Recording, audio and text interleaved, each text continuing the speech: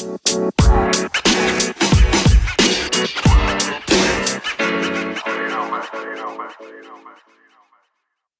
morning, afternoon, or evening, wherever you are in the world. Welcome to DBN News for 1/27/2020, the semi-daily news that even plants crave and anchors a #1 gaming news podcast. I'm Anthony, and I'll be your host today. With that being said, let's jump into the news. First is from IGN, written by Andrew Smith. Metro Exodus second expansion release date announced. Metro Exodus developers have announced that the Sam's Story expansion will release on February 11th, 2020 for Xbox One, PlayStation 4, PC, and Stadia. After discovering Moscow wasn't the only city left standing after the war, Sam has dreams of finding his family alive. The new Metro Exodus expansion will continue Sam's journey as he attempts to find his way back to the United States. Sam must journey through the remains of Vladivostok's tsunami-ravaged harbors, ruined industrial buildings, and crumbling residential districts, and will be required to use every tactic he has learned so far to survive. The Metro Exodus Sam Story will be free to those who own the expansion pass, which costs $25 and gives players access to the 2 colonel expansion as well. Additionally, Sam Story will be the final Metro Exodus expansion. For those who just want to purchase the Sam Story expansion, it is available for $8. There you go, some more Metro content to get in on. Next up is from IGN and written by Jordan Serrani.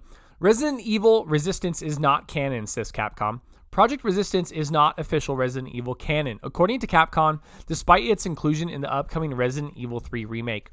Events within the 4v1 multiplayer mode make it impossible to fit in the actual timeline. Resident Evil 3 producer Peter Fabiano told official PlayStation Magazine, that's via Games Radar, Fabiano instead refers to Resistance as a fun online experience with connections to the Resident Evil universe, including familiar enemies and characters like Mastermind. The producer says Resistance and Resident Evil 3 share the thematic tie of characters trying to escape, and for that reason, Capcom bundled the 2 games together. Do remember that the Japanese subtitle for Resident Evil 3 was Last Escape, he said. Both of these titles have characters that are trying to escape somewhere or something, so thematically it made sense. So there you have it, not canon, but it looks to be a really fun game mode for everyone to play, you and your friends. A nice little 4v1 combat action. Third is from IGN and written by Joshua Yale. Pokemon fans celebrate Rookie Mom who dominated the local tournament. A tweet about a Pokemon TCG tournament has gone viral thanks to the surprising performance of a mom named Pam. This is via comicbook.com. The tweet thread from Caroline Director tells the story of how she invited her mother Pam to join in on her weekend Pokemon tournament at Core TCG in Pasadena, California, a pre-release for the new Sword and Shield set. Pam sheepishly asked her daughter if it was okay for her to watch the Pokemon tournament, but Caroline went one further and taught her how to play so she could be part of the competition. What Caroline likely didn't expect was her mother to not only beat her when they were pitted against each other in the 3rd round of the tournament, but to continue doing well enough to finish in the top 8. The tournament had upwards of 40 competitors.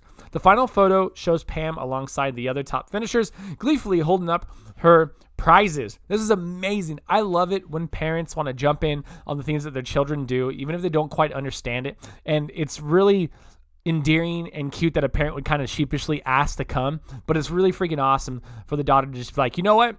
Let's put you in the tournament. Let's get you some live action experience. And then for her to do that good, that's freaking awesome. Wonderful story. And last is from GameSpot and written by Alessandro Filari. Torchlight Frontiers is now Torchlight 3, coming to Steam in 2020. In an announcement from developer Etra Games and publisher Perfect World, the online-focused Torchlight Frontiers, which brings the familiar action RPG gameplay to a shared world, has been rebranded and is now Torchlight 3. Torchlight 3 will release on Steam later this year, with console ports coming sometime after. Developed by Etra Games, Torchlight Frontiers was a free-to-play follow-up to the loot-driven action RPG game from former developer Runic Games. In an official video, Torchlight creator Max Schaefer, former founder of Runic Games and the current head of Etra Games, stated that following fan feedback and over the course of the development, the game evolved into a spiritual successor to Torchlight 1 and 2. Along with the name change, the game has shifted from a free-to-play game to a traditional standalone premium model, letting you buy the game and its content for one-time purchase on Steam. According to the devs, the game now follows a structure that sticks close to the original style.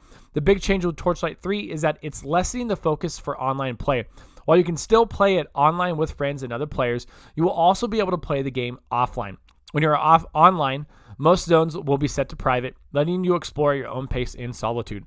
Along with this change to the game's online requirement, the pricing model has also been revised. With the shift to premium model, the game's real money store will be removed. Now, Blizzard, please take notes.